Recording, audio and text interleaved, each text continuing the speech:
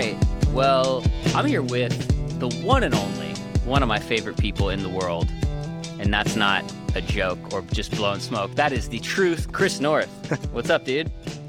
I actually don't know that I'm the one and only. The one and only. I've really never done that research. So we might have started this out just on a lie, right? On a lie from the beginning? Yeah. Which, can only go up from here then. That's what we do here on the Kings and Priests podcast is lie.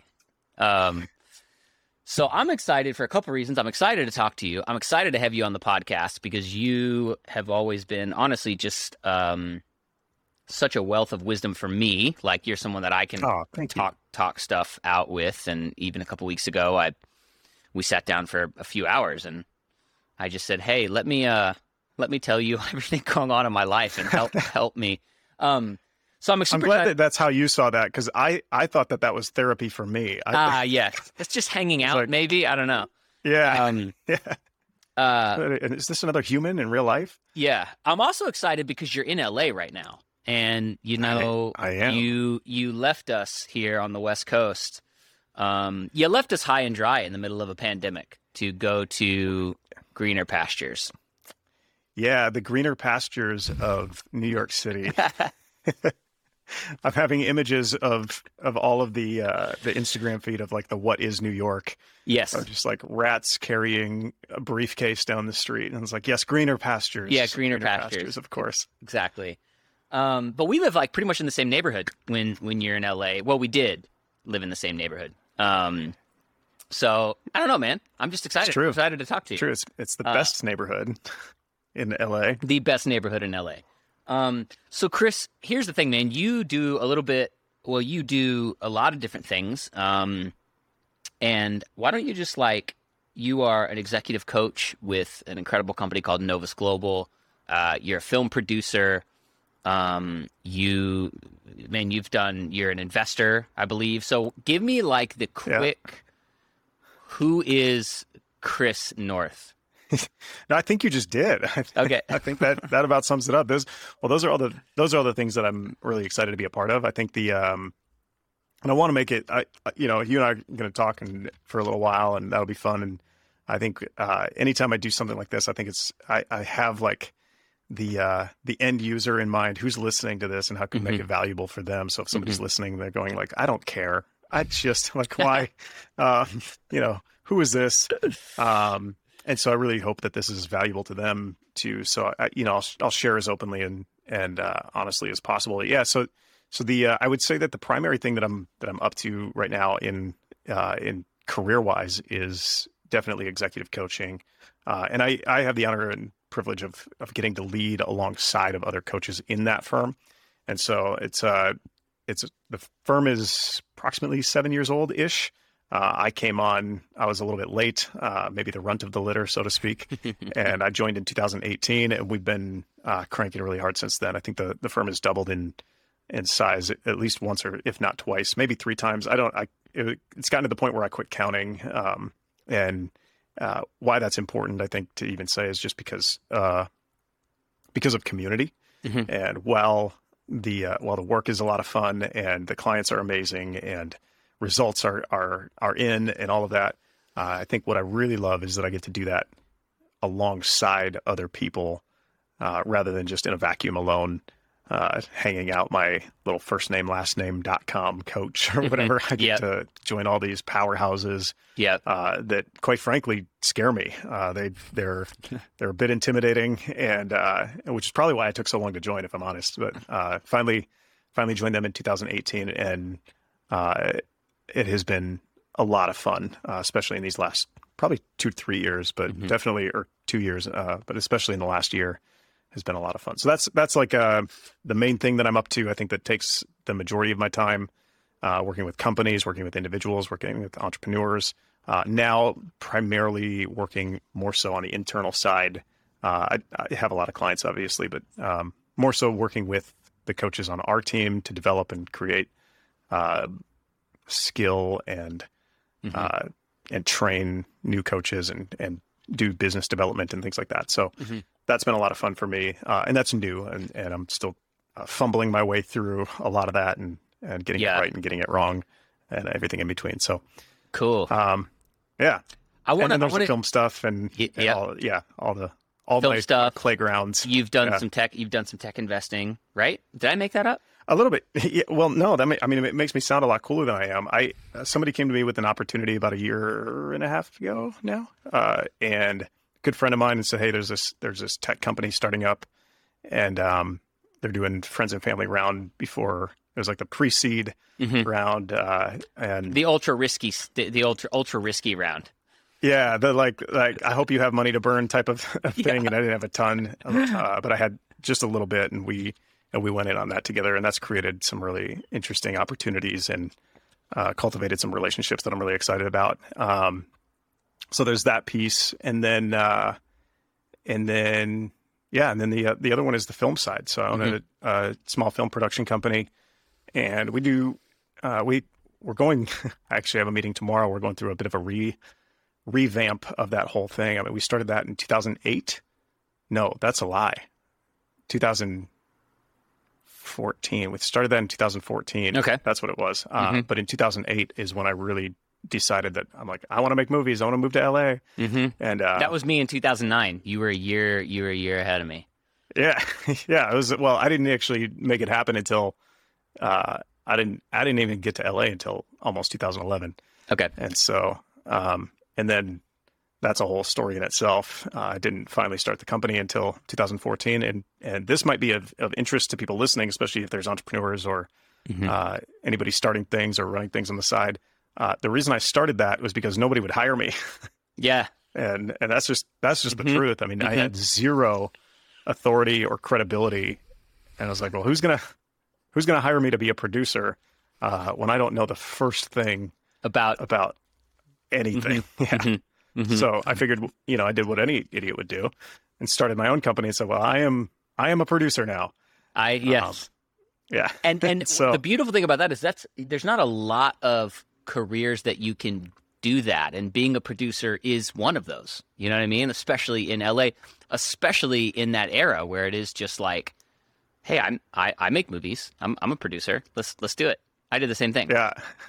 Yeah. And then you inevitably get the question of, have you done anything I would have seen, which is just the best question. The best answer, Nelly, is like, I got a lot of stuff in development.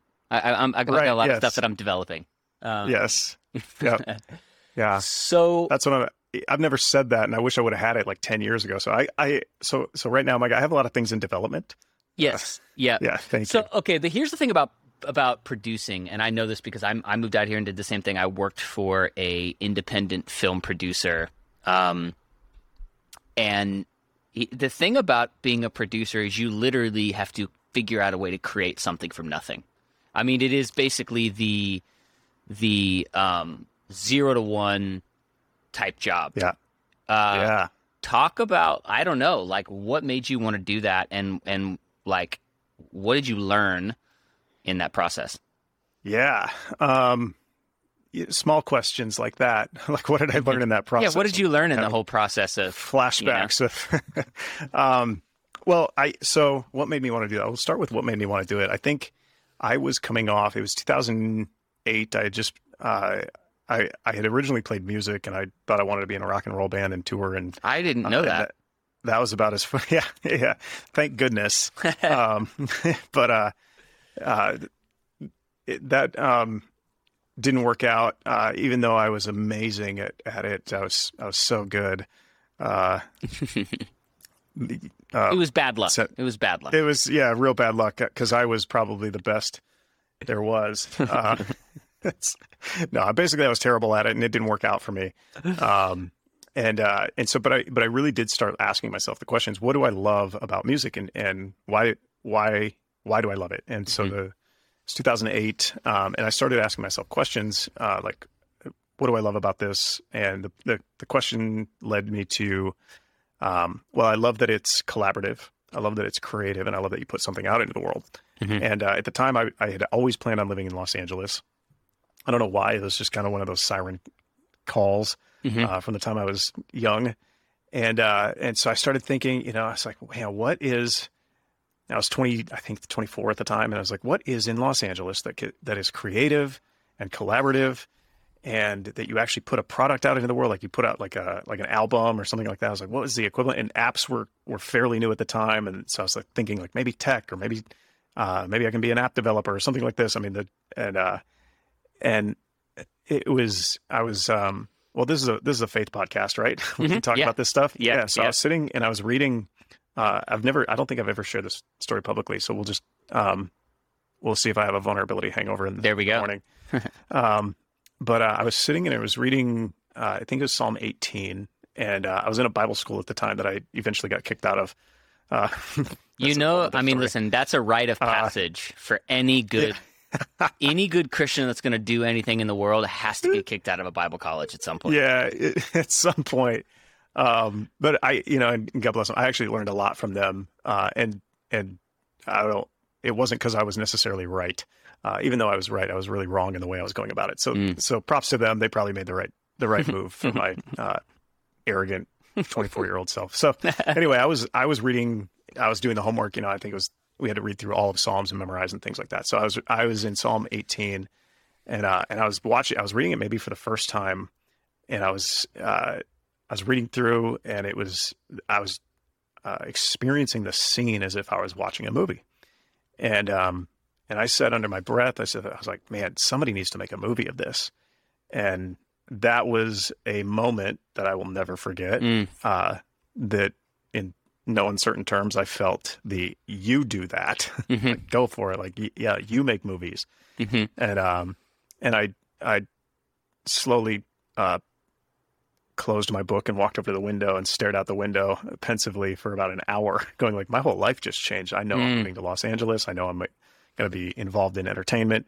And I didn't know the first thing about any of that. So that was in 2008, and it still was about 2.5 or so more years before I even made that move. And then probably another 2 to 3 years before I ever got on a set for the very first time.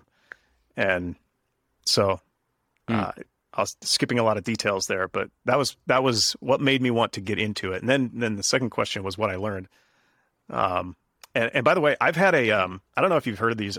I've had a Zoa Plus energy drink right before. I've never seen that before. What is that? This is, so it's called Zoa Plus. It is like a healthy pre-workout. And I'm not planning on working out. I was about to say, are you working out tonight? Not as far as I know, although, but I just love it. I think it's like healthy energy. I need to check that out, man. I've gotten in the bad habit of getting, there's about a block away from here, there's a gas station that is always stocked up with sugar-free Red Bulls.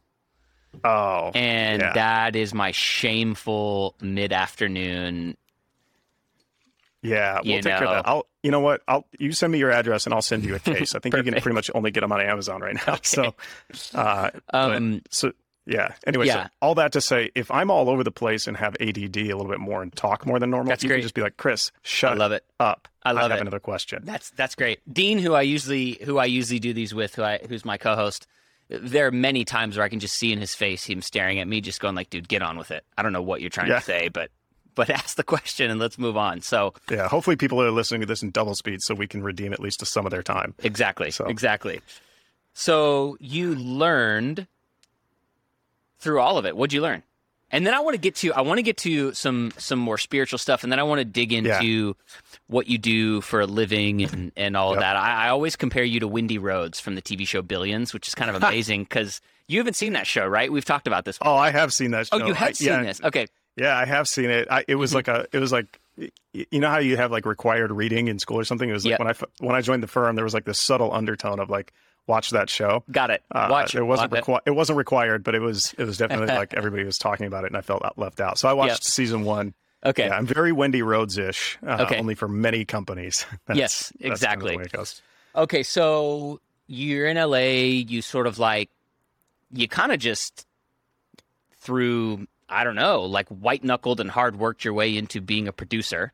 We could say that. I think I'm gonna tell honest stories maybe for the first time. I did not white knuckle and work my way into being a producer. I white knuckled and worked when the opportunities were there. I almost like, I want to give credit where it's due, which is like, I'll take some of it. And then like, if I'm honest, it was like lots of prayer, lots of prayerful, like this is really like, I have to just be honest with it. I mean, we would, one of my best friends, CJ, is probably in the next room right now. We're hanging out later tonight, and we would do walks. And at the time I was, like, let's say I want to use the word homeless, carefully, but like, cause I never slept outside. Right. But I lived in my car for quite a while. I lived on a boat. That was an interesting story. Basically couldn't afford an actual place to live. And so he and I and a few others were homeless really together at the time. So we'd bounce around to different places and, and couch surf and do whatever we could. And that was a really special time, but we would do these prayer walks, and we would walk in the hills, in a particular neighborhood. And we would literally we'd make a list of all the things that were going on in life that we wanted prayer for. And then we would just walk and pray out loud over those things, and make declarations over our futures and over each other. And then we'd stop and listen, and see what we were hearing, if anything. So cool. And those were really rich times. And over time, we'd get to celebrate. And there was times, man, where we'd make a list, and then of things that felt like impossible situations. And then we were doing it, say, like on Tuesdays. I don't remember what it was exactly. But by the time we'd get there the next Tuesday, we'd look back at that list and be like, oh my gosh, that was solved by like the weekend. We didn't even, dang. It was like a whole new list. Yeah. And so it really was like, I think the community of it, and then having that celebration, and those walks were life. And we still do those every once in a while, although, both of us are extremely busy now. And we still try to get them in, once every quarter, maybe, or something like that. But yeah, doors just began opening, and opportunities were small at first. My very first opportunity was my friend Jordan Owen. He's a director here in LA. Invited me to set one day. He said, "Hey, I can pay you $50 to drive downtown and get a printer, and then bring it to set." And so I did that, and I came back, and it was a big music video set from an artist that we all know, and I'd never actually seen a set before, and I was like, whoa! I was like, okay. I was really, really excited about that, and I dropped off the printer and said, well, what do I do now? And the general tone was, well, now get out of here, scram, leave. I said, well, you guys pay me $50, like I'm here for the day. I want some craft services, man. Yeah. Well, listen, I didn't know craft services was a thing. I was like, they feed you too? Like you get snacks? Yeah. I was like, I'll do that. Yeah. So one day turned into two, turned into a relationship, and turned into a lot of learning. And that's the craft side of things. I learned the craft. It's probably a less interesting conversation to anybody listening of like what skills I picked up along the way. I think what's probably more interesting, if I'm honest, is the inner work and the like who I became in that process, and what were some of the core tenets that quite frankly I still like live into today, that has been principles. Yeah, give us for life. Give us one of those. If I was just to put you on the spot and say what are one of those, what would that be? Yeah. Ooh. I'll pick a favorite. I don't work for a living anymore. There's a couple of verses, I think Joel, and then in the New Testament somewhere. This is how you know you're not talking to a pastor. It's like, I know no addresses. It says that the just are like just quoting scripture from chapters and verses that don't even exist. Yeah. Yes. Yeah. I'm not going to take those risks. I was like, I'm going to take the bait for a joke, and I'm like, I'm not going to do it. Don't do it, Chris. Don't do it. Yeah, that's how that works.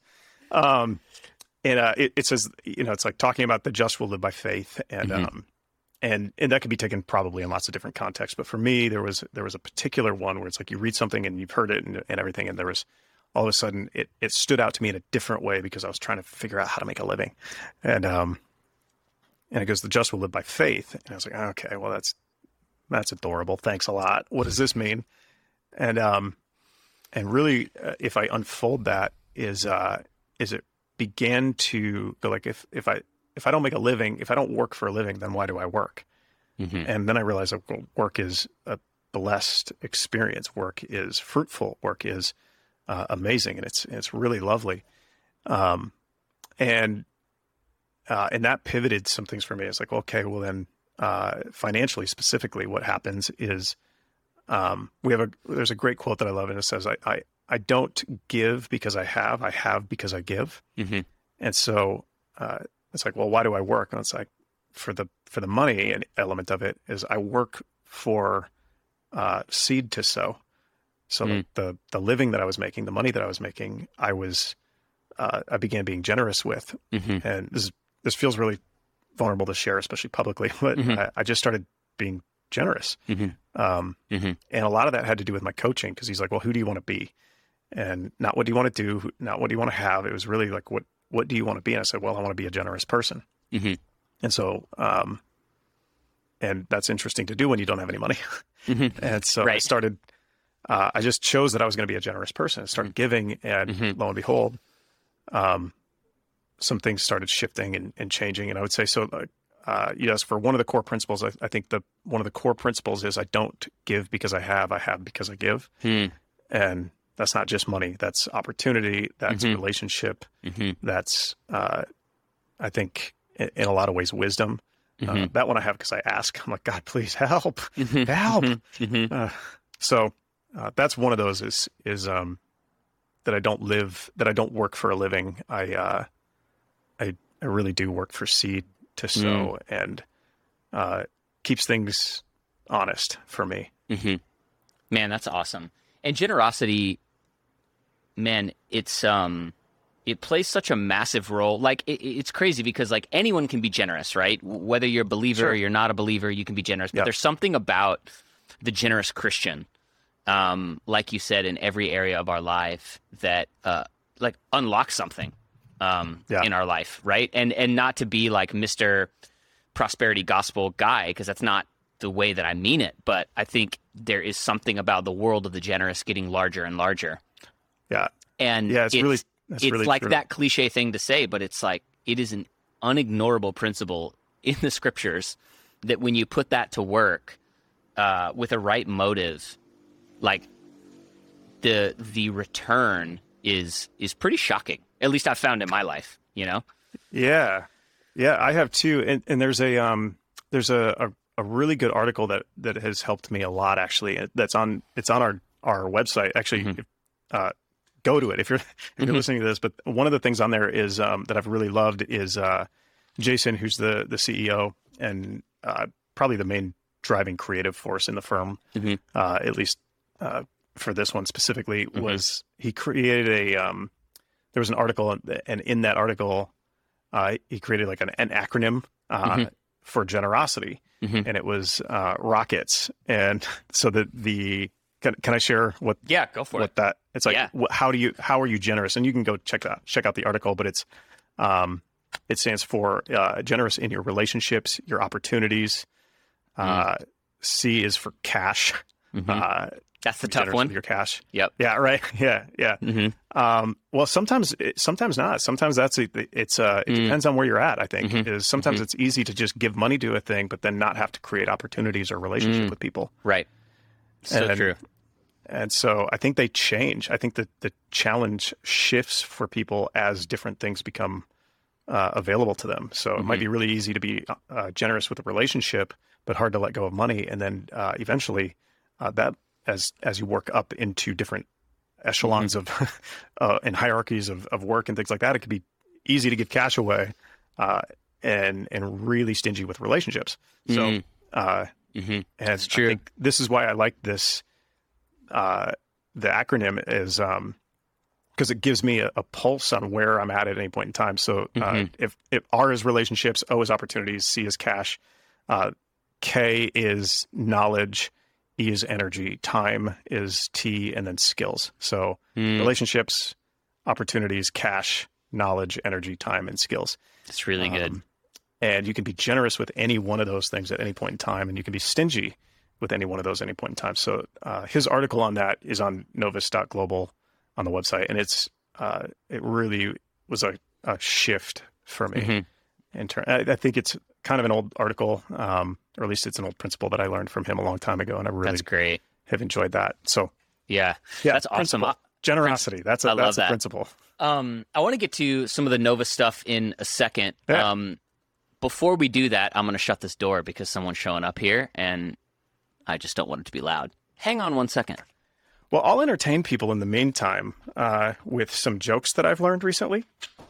Let's see. Okay. No. Oh, well, I was just about to tell some jokes in the meantime. Exactly. I'm so glad you're back because I now didn't have any. This is your moment to be the comedian. Okay, so I want to get there in a second because you do coach a lot of high performers, very successful people, people that if we said their names, everybody would know them. And I don't say that to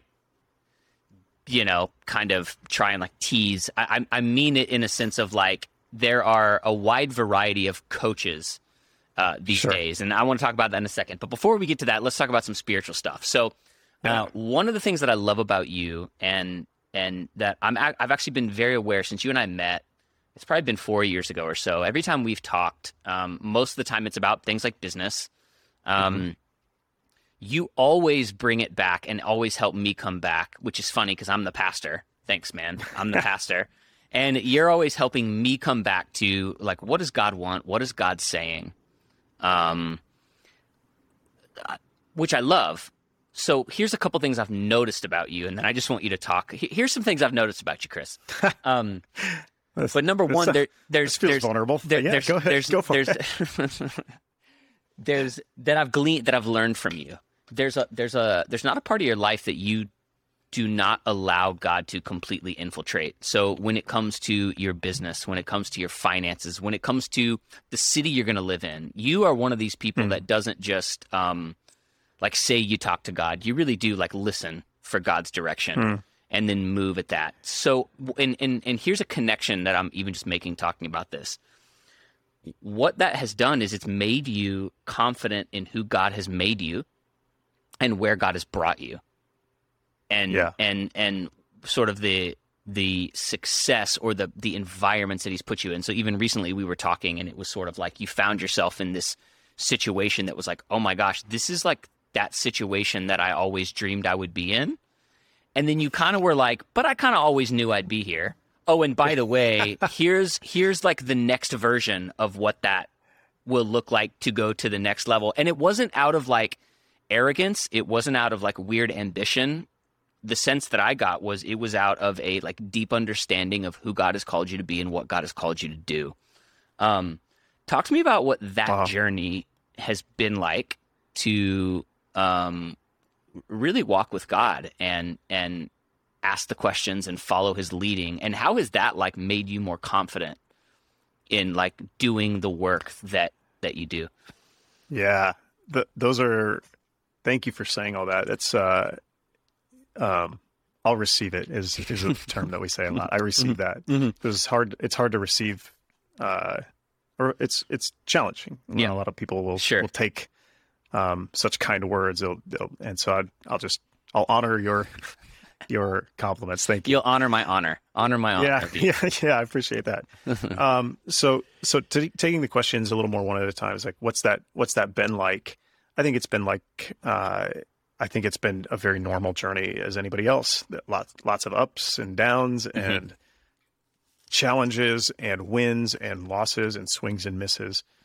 And I think there was a thing that gosh, I can't remember who it was. Maybe it was Mike Bickle years ago from IHOP. I was listening to a podcast, and I don't know. I don't want to miscredit.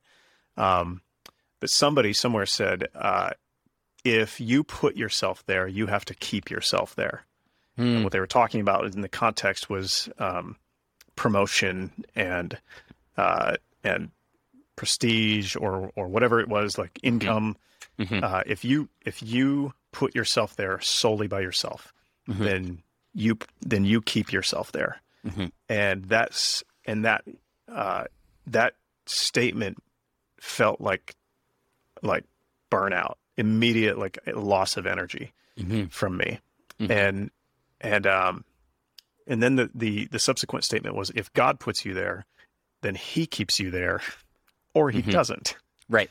And, Yeah. and that's, and now, like any one of those statements can be weaponized against ones for, it's like, Mm-hmm. I could be like, well, not my responsibility now. Yeah. Yeah. Not, and so here the heart in that is that while I was working really, really hard, and while I was praying hard, and while I was just trying to fumble my way through, it's like, what's it been like? It has been the ups and downs, and I think it's made the ups, instead of the fruit of a really good win feeling like arrogance and entitlement. I think every time I get a really good win, based on that, it fuels humility and gratitude rather than the opposite. Mm-hmm. And every time that there's a loss, which there has been many, a perceived loss, filtered through the like I'm good, has eased the blow of being anxious or any of that. So like the fear it's not been absent, but it has been muted, I will say. Mm-hmm. And just time over time of seeing the other side, I think has given me. And then you said something about like, how does that make me more confident? I said, well, I'm confident in, I think it's an interesting question. I think confidence is a lag indicator of courage. People oftentimes say they want more confidence. Well, confidence comes from doing something or knowing. And as they say in as Texas, like getting some skins on the wall, right? Like, yeah, it's like, I did not know that, but I think it's like TD, like something TD Jakes has always said is like, you gain confidence by going out and killing something and bringing it home to eat, like you accomplish something. You have the courage to go do something, which then makes you more confident to do it again, right? Yeah. Well, and there's the opposite of that as well, which is it comes from doing something and falling so flat on your face that and failing so miserably, and sometimes publicly, that the getting back up again and going again and doing it again, confidence can come from there as well, because you really are like swing and a miss, and that's okay. And swing and a hit's great. I mean, that'll boost you as well. But really what we're talking about is, especially somebody listening who's like an entrepreneur, or like wondering if that's like, I want more confidence to X, Y, Z. It's like, cool. You probably don't need confidence yet. What you probably need is courage. And it's a thing that I learned in the firm from John Roberts, who's one of the partners at the firm, is the difference between confidence and courage, and how confidence often comes after courage. But it's the courage that the confidence that people are looking for is on the other side of courage. And so that principle is probably another principle that I adhere to regularly in stepping out and taking some risks and finding out really what I'm capable of and what I'm not capable of. Right. But at least we're going to go after it and try it. So no, that's awesome. These are some things I've learned. Some things you've learned along the way. That's amazing, man. So switching gears a bit to, what you do now, talk to me about the difference between, and you and I have talked about this a lot, you hear like executive coach, oftentimes like the executive coach or the life coach is really mixed up. Nowadays, anyone with an Instagram account and, some quotes from a book they read can be a coach, a life coach. Sure. What you guys do is very different than that. You guys work with executives, you work with executive teams. Maybe just talk about like the difference between, I don't know, give us just like a quick overview of like, what does Novus do? What's the perspective that you guys bring to the table? And like, yeah, man, just talk about the differences there. Yeah, I always want to be careful talking about this because because people can hear it through the lens of good, bad, right, wrong, Hmm. better, worse, Hmm. and I really want to I want to talk about it with a ton of honor on every side because there's I'm sure there's wrong ways to do it, but Hmm. probably nobody uh, that's committed to doing it wrong is listening to this podcast. So, Right. Right. We so hope like, not. yeah, yeah. And so I really wanted, I want to speak about it, people who are doing it differently than me, honorably, and so or differently than us. And so I will, but I think some of the key differences between what we do at Novus and what I've even done in the past, or a lot of us have done in the past before joining the firm, and what no doubt people are out there doing now, is doing it in a tribe or in a team, and in a company. Hmm. So there's a lot of life coaches, executive coaches who are uh, out there on their own, doing it on their own, Hmm. and maybe there's uh, maybe they have an assistant or whatever. But Hmm. most of the people that I meet that are doing this uh, outside of our ecosystem are really out there on their own. Hmm. And pros and cons. The pro is you keep all your money. The pro Right. is no one tells you what to do. You don't have to submit to any culture. You don't have to submit to any leadership. Um, Lots of You're independence. saying things that entrepreneurs don't like to hear. Words like submit and leadership that is beyond, which that I feel like that's going to take us down a whole Ha. different rabbit trail. Yeah, But well, we can talk about mutual submission and its opposite if we were right, if we want to right, do that. right. Hey, listen, entrepreneurs, it's like, yeah, we don't want to submit to anybody else. Well, you can live like that, and there's prices and payoffs to everything. Hmm. And part of what we do is I don't mind submitting when there's vision in place that's really beautiful. Hmm. And and as a matter of fact, I was talking to Jason, the founder and CEO, the other day about submission, and he's like, and he's like, I'm an Enneagram 8. I'm like a rogue. I'm a little different, and and and that's probably how I get in my own way, to be honest. But I was sharing with him, like, Jay, submission around here is not the way that we think about it in the world. I mean, I don't know what, this is me not knowing my Bible again, but it's the submit to one another. It's Hmm. usually talked about in Submit marriage. yourself It's to like one. Yeah. husband submit to your wife. Yeah, that's right. And submit, that's there's not a chapter break there. It goes like submit to one another. Hmm. And what's interesting is it's like, what's the opposite? If I'm not submitting, that means that I'm trying to dominate over. Either I'm coming under or I'm above.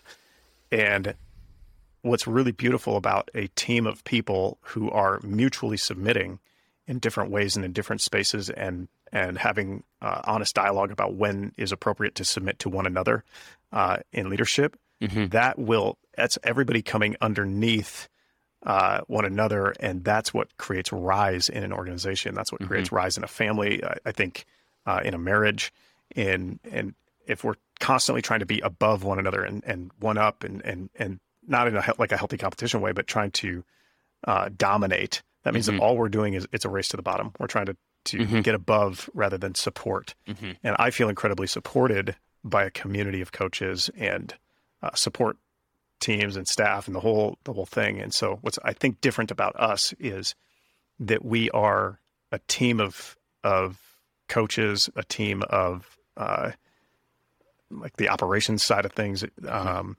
There really is it's a team. Hmm. And so we'll go into corporate a lot of times, and we'll actually be a team working with their teams rather than Hmm. just an individual working with teams. Hmm. And then there's some side benefits of that, which is that I can touch way more lives Right. together than I ever could alone. So I'll create a contract that has 10, 12 people in it, where that would be a full practice for me. I'm done. I'm tapped out. Well, now I Hmm. can go create 5 or 10 of those Hmm. and touch hundreds of people, and rather than just me alone, because Hmm. the other coaches that are are coming into support. So that's a little bit of the difference, and in probably in logistics and setup, and then there might be some differences in philosophies and things like that. I think if anybody's interested in that, that's probably a longer and deeper conversation that any one of the coaches would be happy to have. So. Yep. Well, I think just on that point of submission, one thing that we talk a lot about on the podcast is, especially in today's world, 2022, this idea of like the domineering entrepreneur who's just takes over, wins, builds at all costs. Like that kind of like the idea of a Christian being an entrepreneur is really kind of just like, who am I serving? Whether that's through a product, whether that's through a service, which kind of at the end of the day is submission. I mean, if your business is going to be successful, it has to serve the needs of somebody else. That's right. Yeah. And it's really easy as a business owner. We talk a lot about this, about that idea of like the founder. Most of the time, if you're gonna start a company, you're very headstrong. You have a very strong opinion on like why the product you're building is really needed. But oftentimes that keeps us from actually like hearing the customer and what they want and they need, and kind of remembering like, like my job is actually to serve you, and either through the product or service that I'm giving, like make your life better. So in a way, it's kind of all submission anyway, right? Yeah. I mean, yeah, at some point we're all choosing what we submit to. It's just a matter of choosing things that are actually aligned with where we want to go and what's going to get us there. And yeah, I think that's true. I think you're always submitting, even if it's clients, customers, employees, employers, all of that. There's submission in places. So, I think submission is beautiful when it's done as a choice, right? An intentional choice based in vision for where you want to go and what you want to build together. That's what I think is just, that's where the lightning is. That's where the fireworks are. That's so true. Okay, so give us some trade secrets. Give us some stories. These folks that you coach. So you're around a lot of very, very successful people. You coach these people. You're in, very like across all kinds of spheres, whether that's entertainment, whether that's business and entertainment, even ministry. You've kind of run the gamut of people who are sports, a little bit, who are our firm, high performers, high achievers. If you were to give me like a couple traits, a couple of things that you notice about these folks, what are they? And then on the flip side, give me a couple of the, I don't know, like internal shadow side or struggles that you kind of see, again, without giving away anything specific, but like I don't know, like weigh one of those against one another. Yeah, thanks for teeing that up. That's a pretty easy question. The more curious, the more successful I've found. And it's a platitude answer that I'd invite people to, as they hear it, to really get, to open up with, to hear and to listen to and go, what does that even mean? Insofar as the more successful person people that I get to encounter, executive level CEOs, people who are even the board members and chair people above those CEOs who put them in place a lot of times or keep them in place. The humility factor is really something special. And so what I mean by that is coachability, being willing to be wrong. This is the game changer, is being willing to be wrong. And it's so interesting. People, I'm totally willing to be wrong. It's so funny. It's really hard to put into practice. Would you be willing to be wrong about how willing to be wrong you are? Right. And that's where it gets really fun. So I think the primary thing for like, what are some of the things that I just noticed time and time again is an open curiosity around what we don't know. And I was talking to a leader maybe a few weeks ago who was committed to being right. They were absolutely right about a certain topic. And I mean, like, and I was like, "Are you out?" He was like, "What do we do when I know I'm right?" I said, "That's the time that is the time where you entertain this the most, where you go, where might I be, even if you're not wrong, where might I be incomplete? And what new data opens up? And by the way, you might be right. And what new data opens up when you just assume that you're wrong and see how you might be wrong. And what ends up happening is you get a lot better, more robust, cleaner answer. Even if you come all the way back around to the same outcome, there's a confidence that builds because you know you did your due diligence. I think on the flip side of that is a commitment to being right, and a commitment to being in control. Those are two things that I think will keep people from the life that they are capable of living. Is and there's more. As a matter of fact, we put out a weekly podcast as well, and there's a bonus episode that talks about the things that get in people's way that Jason gave. We'll link to being that, right. For sure. Yeah. And being right and being in control are 2 of 4. There's 2 more that are actually that really get in the way of people living into their best life and exploring what they're capable of, and then putting action steps in place to go test to see what they're capable of.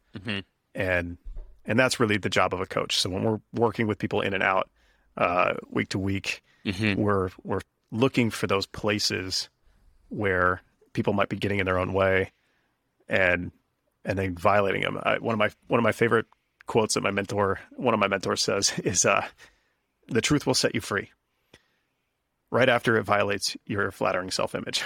And So true. That's so true. That is coaching 101. That's coaching 101 for us. It's like, yep.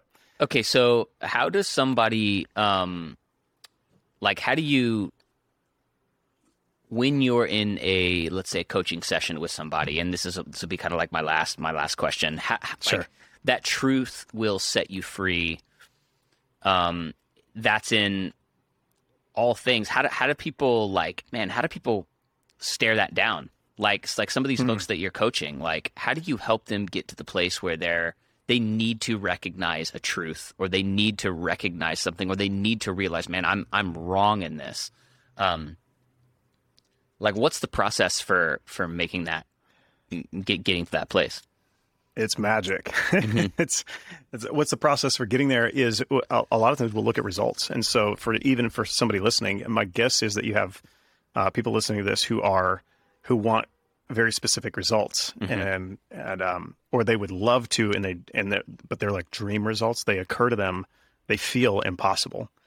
And now, are they impossible? Well, maybe.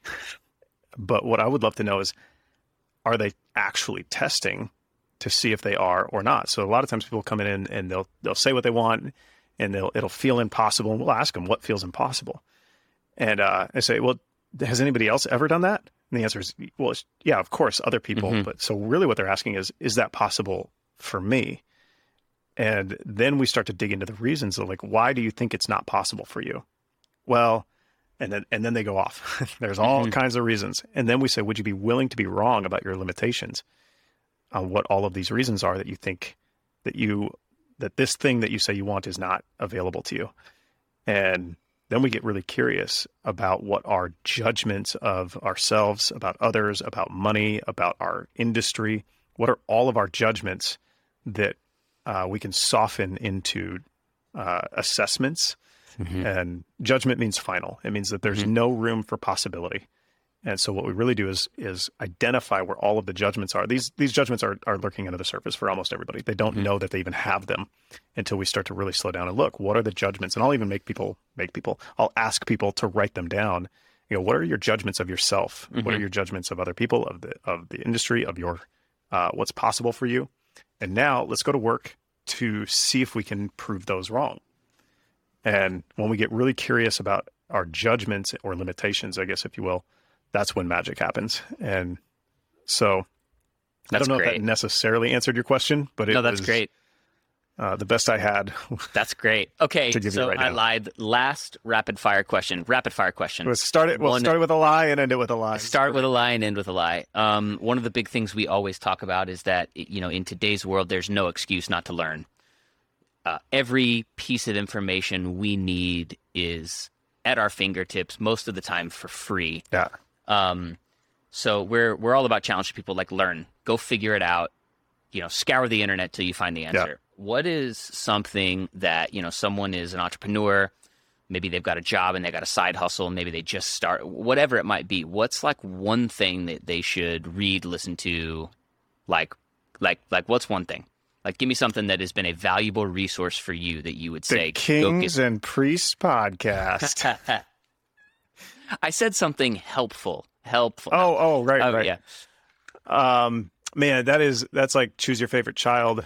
Maybe it's not like that, but you get the point. You can do that because you only have one so far. Exactly. Let's see. I'm gonna take your question and I'm gonna transform it into the question that I want to answer. Okay. Perfect. And, classic eight. And that is classic eight. And, yeah, it is totally. And this is there's lots of ways to be successful. I am, and I can only share results, but I say get yourself a coach. My goodness. Get yourself a coach, somebody who's committed to not being impressed with you and helping you transform your life, your business, your work, your family into what it is possible, or what's possible, what you're capable of. And I don't like do that with Novus, do it with somebody else. Like, just find a third party who knows what they're doing, who can hold up a mirror to you and create really, really powerful results. That, I mean, I was literally, my first coaching conversation ever was because I was in such a painful place in a lot of ways, financially primarily. And I called a coach, and he was so much money. My rent at the time, after I was homeless, my rent at the time was $650.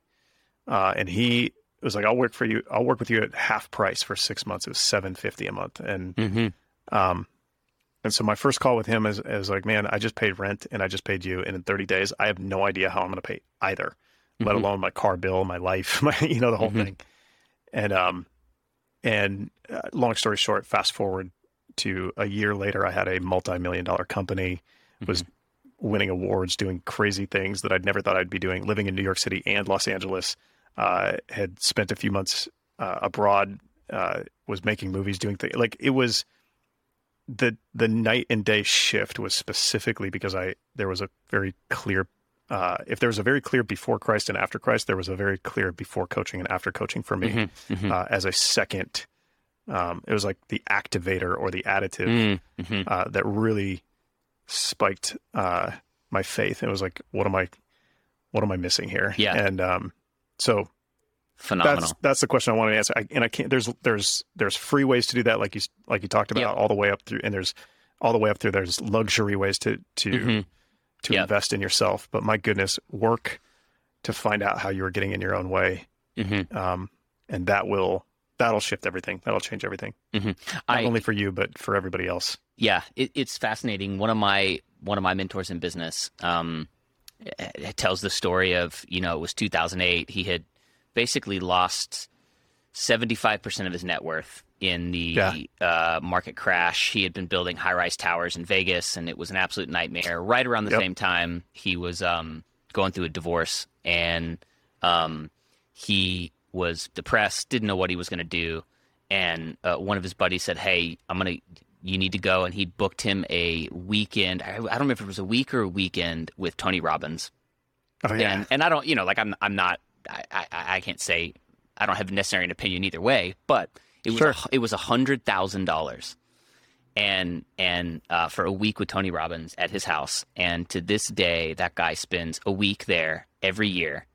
And it is he said it's an investment that he hates to make every single year. But it's the investment that is. So all that to say, I'll do it for half price. I was going to say there are the highest levels of doing that, but it's true. Everyone at every level has a sacrificial thing that they can do to really get in a place where they can, like you said, have someone that does not impress with them, that can tell them the truth they need to hear, and really help them move forward. So, Chris North, you're the best, man. Thanks for doing this. Oh, thank you. I love you. Thanks for the invite. I wish we could have done it in person, but I know. You know how it goes. I got folks waiting right outside of this room right now trying to get in to get the furniture that I'm sitting on. So, what can I say?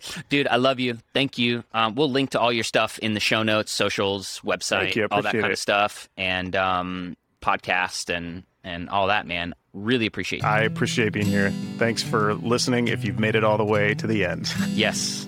All right, brother. Talk to you soon. Thanks, Mike. We'll see you. Yeah. All right. Bye.